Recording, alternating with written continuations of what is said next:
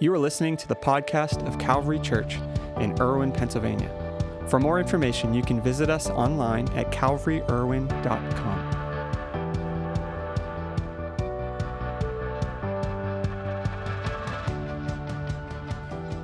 Well, good morning, everyone. It is great to have you join us on this beautiful Easter morning. My name is Nick. I'm the lead pastor. We're so blessed that you took time this morning to be here, or for those watching online, so blessed to have you with us. Before we jump in to our Easter message today, I just want to mention one quick thing. Next Sunday, we have a special guest I'm going to be interviewing right here on the platform. His name is Brian Head Welch. He's one of the founding members of the band Korn. They kind of hit their peak in the late 90s, and it's an incredible band. And Brian has this amazing story of a journey being the rock star that he dreamed of being, and finding Christ and seeing the life that changed so drastically from that. So I invite you to join us next Sunday at 10:30. We'll just have one service next Sunday at 10:30, and it's going to be an awesome morning, and I can't wait for you to hear his story and what happened in his life. And so blessed to have all of you joining us today. You know, on Tuesday, March 20th, 1928, a baby boy was born to a young couple. The dad was the president of a local bricklayers association. The mom, she loved knitting sweaters for local soldiers in their small western Pennsylvania town. This young boy was an only child for much of his life, up until he was 11 years old, when his parents adopted his sister. And while he was blessed with wonderful parents, he had an incredibly difficult childhood. He was overweight, shy, very sheltered. On top of that, he suffered from severe asthma, scarlet fever, and about every other imaginable childhood disease. All of this made it really difficult for him to fit in at school. Later in life, he would share that during this time, he felt like he had absolutely no friends. In fact, one time, as he was walking home from school, a group of boys began following him. As he took the walk about 11 blocks from his school to his house, they started taunting him and eventually started chasing him. As they started chasing him, they started calling him names. They were yelling, "We're gonna get you, Fat Freddy." This would become an incredibly dark time in his life. Somehow this young man had found himself born into a family that loved him, but living in a world that absolutely hated him. And for most of his elementary years, he would be called names, bullied, and mistreated by many of his classmates. Because of this, a good portion of his childhood would be spent sitting alone, weeping with a deep sense of loneliness. Now, these kinds of painful experiences would break, or at least deeply wound, most children. These are circumstances that would cause any parent to be worried about what their child one day is going to become. The trauma from this kind of treatment could take a lifetime to recover from. Fortunately, though, as this young man became a teenager, something unique took place. In high school, he would make a friend, and his name was Jim. Jim was on the football team of their high school. And one particular week, Jim, who was much more popular, was playing football, and he hurt himself, injured himself, and had to go into the hospital. And his much less popular friend decided to go visit him in the hospital. As he was visiting the hospital, brought him his homework and was there talking to him. And this incredibly kind gesture, because of this, Jim took his outcast friend under his wing, and he ensured that his high school years would be much more calm than his elementary years had been. And thanks to his new friend and a better outlook, his life started to turn around for the better. After graduating high school, he went on to college, graduated with a degree in musical composition. Following college, he would take his first baby steps into a new fledgling field of television. This young man, who had been handed so much pain, had so many reasons to give up on life, would overcome the darkness of his past and actually bring glimmers of hope to the world around him. Today, many of you might recognize this man as Mr. Fred Rogers, the pride of Westmoreland County, and more specifically Latrobe. There you go. Mr. Rogers would spend the rest of his life doing what should never have been possible. Not only did he overcome a painful childhood, but he pioneered an approach to children's television that most said couldn't happen. He taught kids to make good choices, to be honest about their emotions, to respect others. These are messages you would normally hear maybe in church or from a children's counselor. But he defied the common belief that children's programming needed to be slapstick, goofy child's play aimed simply at entertaining children. Most people who don't know the story of Mr. Rogers' childhood assume he became this amazing person that he's known to be because he had the perfect life. He had the perfect childhood. But as David Newell, who played Mr. McFeely in Mr. Rogers' Neighborhood, would later explain, if there hadn't been a Fat Freddy, there would never have been a Mr. Rogers. And it wasn't simply the pain of Mr. Rogers' past that shaped him, because most of us have experienced pain at some point in our past. It was the hope he experienced in the midst of the pain. And this is a simple thought that I want to share with you in our time together this morning. It's this, that hope becomes a light that redefines our darkness. Hope becomes a light that redefines our darkness. For many of us today, while it's Easter Sunday and we're trying to put our best foot forward here in church, the truth is we've all experienced some really incredibly dark circumstances. Many of us have walked through seasons of confusion, uncertainty, even frustration. And we've experienced pain, sorrow, and setbacks that we would never have dreamt would be happening to us. Sometimes this was because of our own poor choices. Sometimes it's because of the poor choices of others. And other times it's because of circumstances that we can't even explain. And the truth is our response to these moments will directly shape and define what our lives one day become. Now, if you've ever walked down a dark hallway or into a dark room, you know that the natural human response to darkness is to be more cautious or careful. Because it's hard to see what's in front of you when it's dark, right? Darkness brings uncertainty, fear, anxiety, even apprehension. For parents that are here, there's nothing worse than walking confidently into a dark room only to discover your kids have spread Legos all over the floor. You do that once and you learn never to walk confidently into a dark room again, right? And the deal is, it's even worse when it's not a dark room of Legos, but if it's a dark room of unemployment or divorce or abuse or rejection. This might sound really oversimplified, but the only thing that can overcome darkness is light. And the light switch in our darkest moments of life has always been, and it will always be, hope. And hope becomes a light that redefines our darkness. 2,000 years ago, a young man faced one of the darkest days of his life. It was a day that nearly broke him. He had made some mistakes that he anticipated spending the rest of his life regretting. But just as he was trying to fumble his way through his own darkness, light and hope started to shine through. It was the Jewish feast of Passover, and this Jewish rabbi named Jesus had gathered his disciples together around a table in an upstairs room in downtown Jerusalem to celebrate this holiday. This was a special holiday for Jews, and most Jews across Jerusalem would have been doing something very similar. Little did this group know, though, this gathering would be their last time to celebrate Passover in this way. In fact, this dinner, this meal of Passover would later become known as the Last Supper. It's because following this very special moment, Jesus would take some of his disciples up to the Mount of Olives to pray. He would soon be arrested and taken to the home of the Jewish high priest Caiaphas to endure one of the most unjust trials in human history.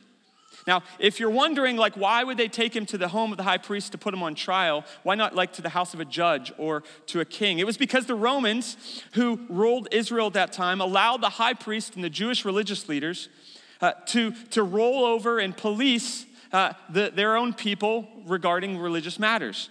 And this whole trial was done under the cover of darkness at the high priest's home, so they wouldn't bring too much attention to the dishonesty and the trickery that was about to unfold. Now, Jesus would soon have false witnesses ushered before him, accusing him of religious crimes he had never committed. This was all part of the Jewish leaders' goal of eliminating the influence Jesus was having all over this region by getting him imprisoned, or even better for them, killed. And as this is happening, as he's facing the greatest opposition he's ever faced in his life, his disciples all abandoned him. They left him. That was everyone except one of his closest disciples, Peter. Peter had followed closely behind this group and Jesus. And he found himself in the courtyard outside the home of the high priest Caiaphas, because he was curious. He wanted to see what was going to happen. As he's curious and he's trying to see what's going to transpire, a few different people who were there began to recognize him. He had followed Jesus. He had been with Jesus. They started recognizing him as one of Jesus' disciples and as one of the closest disciples to Jesus. His response to people recognizing him was a little bit surprising. Here's what's recorded in Luke chapter 22 and verse 56. It says, a servant girl saw him seated there in the firelight. She looked closely at him and said, this man was with him, meaning Jesus. But he denied it. He said, woman, I don't know him. He said a little later, someone else saw him and said, you are also one of them. Man, I am not, Peter replied. About an hour later, another asserted, certainly this fellow was with him, for he is a Galilean. They recognized his accent.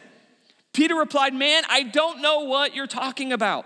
Now, we can easily pick Peter's actions apart here, but I'm sure at the moment his decisions made complete sense to him, which after all, isn't that true of many of the regretful decisions we make? Like they make sense in the moment.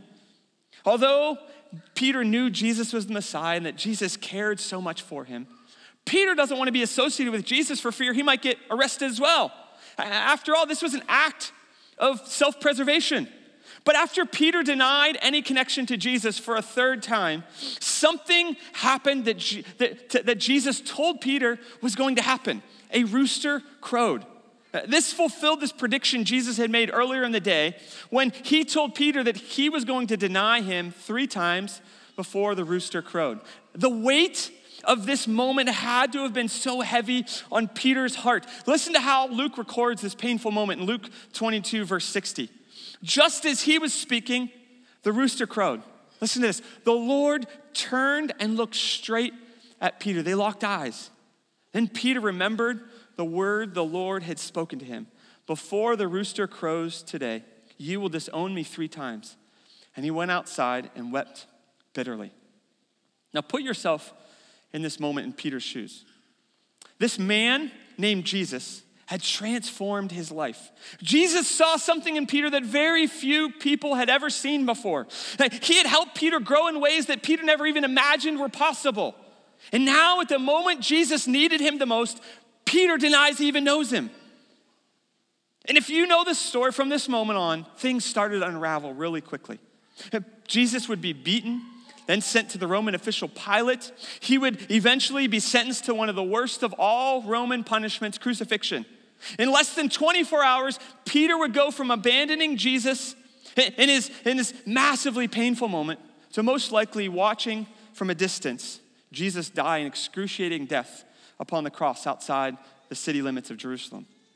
The disappointment, the regret, the sorrow Peter experienced had to have been overwhelming for him. He wasn't given a chance to right this wrong that he had done to Jesus before he died. And the moment Jesus breathed his last must have been one of the darkest moments in Peter's entire life. His closest friend, his rabbi, the Messiah, was now dead, and there was nothing he could do about it. When disappointment hits us hard like it did for Peter here, it so often takes us down this spiral of discouragement.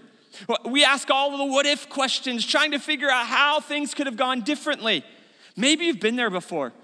When a relationship falls apart or you get laid off at work or this future that you've been pursuing for so long starts to slip from your grasp. We all respond differently to disappointment. But the basic human response to disappointment almost always leads us down this dark path of regret. It takes us to a place where our focus is on what could have been, what should have been, or how things could have maybe been handled a little differently. And sometimes we're disappointed in ourselves, sometimes we're disappointed in others, and still other times we're angry at God that he would even let us experience pain like this. I don't know if I'm the only one who's walked through this before, but expressing and experiencing disappointment is a very human thing. It's a very normal human response. Disappointment isn't wrong and it's not evil, but it's part of what makes us human beings. And in fact, different from any other part of God's creation, we have the ability to reason, to process the full weight of our decisions and our experiences. And that unique human ability can be both a blessing and a curse. We are blessed to have the ability to learn from and adapt from our past, but we also have the ability to dwell on and bury ourselves in that same past. Now, we don't have a record of what the next couple days looked like for Peter, but I can only imagine the heaviness that must have been on his heart and he'd been experiencing. The darkness present in his soul as he remembered how he had abandoned this one person who was a friend that sticks closer than a brother. Then on the 3rd day, something happened that no one had expected.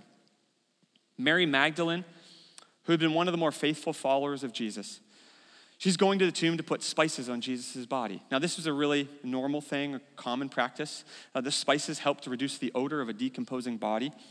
And as she arrived at the tomb, things did not go as planned. In John's gospel, John chapter 20, verse 1, we read what took place. Early on the 1st day of the week, this would have been the 3rd day after Christ's crucifixion, while it was still dark, Mary Magdalene went to the tomb and saw that the stone had been removed from the entrance. So she came running to Simon Peter and the other disciple, the one who Jesus loved, which would have been the Apostle John, and said, they have taken the Lord out of the tomb and we don't know where they've put him. In Luke's gospel, we're given a more detailed description of Peter's response to the news of an empty tomb shared by Mary and the other women that were with her. Luke 24, verse 11, here's what it says. But the 11 disciples did not believe the women because their words seemed to them like nonsense. Peter, however, he got up and ran to the tomb. Bending over, he saw the strips of linen lying by themselves, and he went away wondering to himself what had happened. Now, why do you think Peter got up and ran in this moment? Why would he run to the tomb? It wasn't his disappointment that was driving him. He was about to experience the only antidote to our disappointments and our regrets. It's something we call hope. You see, in the darkest moments, in the worst situations, when everything is stacked against us and our heads hang low, the only thing that keeps us going, the only thing that helps us overcome our painful situations is hope. Without hope, all we see is darkness. And hope becomes a light that redefines our darkness. The moment that truly changed Peter's life, I would argue, wasn't the moment that Jesus asked Peter to be one of his disciples or called him to be one of his disciples. I would argue the moment that changed Peter's life was the moment that he saw a resurrected Jesus. Because in that moment, sure, Jesus had overcome sin, death, and the grave, but more personally for Peter, Christ's resurrection overcame Peter's disappointment, his regret, and his mistakes. And this is what's remarkable about Easter Sunday. Not that we get to come together for church today, not that we get to sing these nice songs together, but it's an important reminder, a reminder that we easily forget. A reminder that Jesus rose again and he overcame your disappointments, your regrets, and your mistakes. Jesus didn't just do that for Peter, but he does it for you. In the darkest moments, in the moments when it feels like the whole world is caving in on you, like you can't do anything right, when it feels like everything is against you, there is this one that is fighting for you, and he's given his very life for you. You see, Jesus, he didn't die to establish some religion. He didn't die and rise again so we can just have a holiday where we hide eggs and exchange gifts. No, Jesus died so that you could have hope. Jesus died so that on your darkest Fridays, you can know that the dawn is rising on Easter morning. His light shines the brightest in your darkest moments. And I don't know what brought you to church today. I don't know if you come here every week or every Easter. Maybe this is your first time here.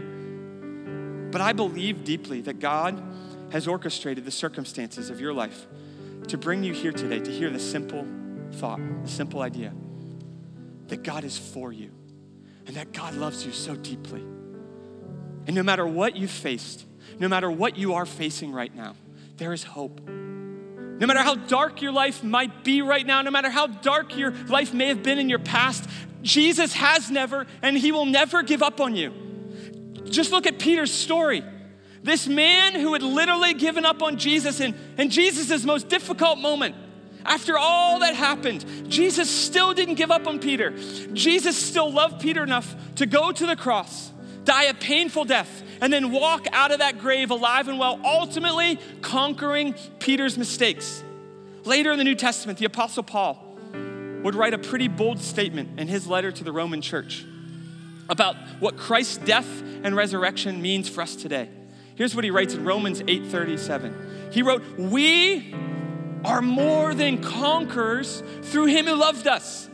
We are more than conquerors. We overcome because of the one who loved us. I don't know what you're facing today. I do know, though, the one that can face it with you. His name is Jesus. We are able to celebrate Easter today because of the one that walked into your darkness, ultimately to bring light, the one that so desperately longs for you to know the eternal hope that only he can bring. You may be confused, uncertain, or lost in the darkness of your life and your past, but remember, hope becomes a light that redefines our darkness. And today, on this Easter morning, Jesus isn't just some religious figure. He's not just some prophet. He is the embodiment of hope. He went to the most impossible depths possible so that you could find life, so you could find his love, so you could experience his forgiveness, so that you could find hope in the middle of your darkness. And we're going to sing a song here in a minute. Before we do that, I don't want to just, rush through Easter so we can get to our family gatherings and parties and do all the fun stuff today. That's good. Without missing this opportunity to recognize and identify what's in front of you. Not me, but there's an amazing opportunity to say, you know what? That hope is shining and piercing the darkness of my life. I can live my life in the context of it. I can live my life in a way that fulfills God's purpose for my life, that he has not given up on me, and I don't want to give up on him. If you could bow your heads with me this morning as we pray. Lord, I thank you for today. I thank you for your faithfulness and your goodness. And Jesus, I ask you right now, for those that are watching online, those that are here in person, that Holy Spirit, you are working on their heart, Lord. They're walking through so much darkness and pain and difficulty. God, let them see the God that loves them, that hasn't given up on them, the God that is fighting for them. Lord, the God that deeply cares about them. As your heads are bowed and your eyes are closed, you're continuing to pray. If you're here today and you've never taken the step to, one, accept the forgiveness of Jesus, and two, to commit to follow his purposes. Not your purposes, not the things that you're trying for, but the things that you were made for, the things that your Creator put within you, the purpose that God put you on this earth for. If you've never accepted his forgiveness of your mistakes in your past and committed to live for his purposes, today I want to give you an opportunity to make that conscious effort, to begin a journey that could change the rest of your life, a journey that could change the trajectory of your family, a journey that could change the legacy you live in your life as you welcome Jesus and his purpose into your life. If that's you this morning, I'm going to count to 3. I'm just going to ask you to reach your hand toward heaven, and then we're going to pray. 1, 2, 3. Would you just reach your hand toward heaven this morning? Amen. Anyone else today? You can put your hands down, and I'm going to ask everyone to pray this prayer with me. Whether you raised your hand or not, and whether you've prayed this prayer before or not, my hope is that you could pray this from your heart, not just reciting some empty words. Because this is what prayer is, what I want to lead you in. It's just a conversation with God. And I hope is this is the first of many conversations you have with him. Would you all pray this prayer with me together? Dear God, thank you for loving me where I am. In the midst of my pain, in the midst of my struggles, in the midst of my confusion, thank you for bringing truth and hope. Today, I accept your forgiveness. I commit to live for your purposes. Give me the strength and the courage to follow you all the days of my life and to show your love to the world around me.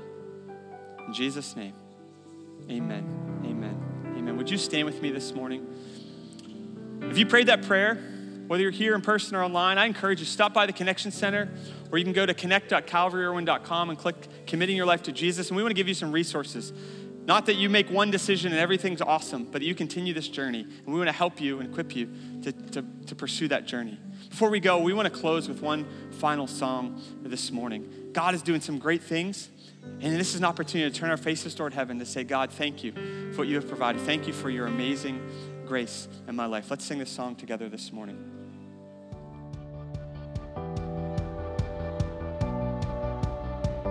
This is Pastor Nick Poole, the lead pastor at Calvary.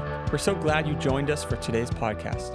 I hope you enjoyed the message. At Calvary Church, we're passionate about leading people into an overflowing life with Jesus. We would love the opportunity to connect with you on your faith journey and hear what God is doing in your life, or join you in prayer for any needs you might have. You can visit us online at calvaryirwin.com or send us an email at info@calvaryirwin.com. On our website, you'll find previous week's messages, a list of upcoming events, as well as resources designed to help you take those next steps on your journey of faith. See you next week, and may the Lord bless you and keep you. May he make his face shine on you and be gracious to you. May the Lord turn his face toward you and give you peace.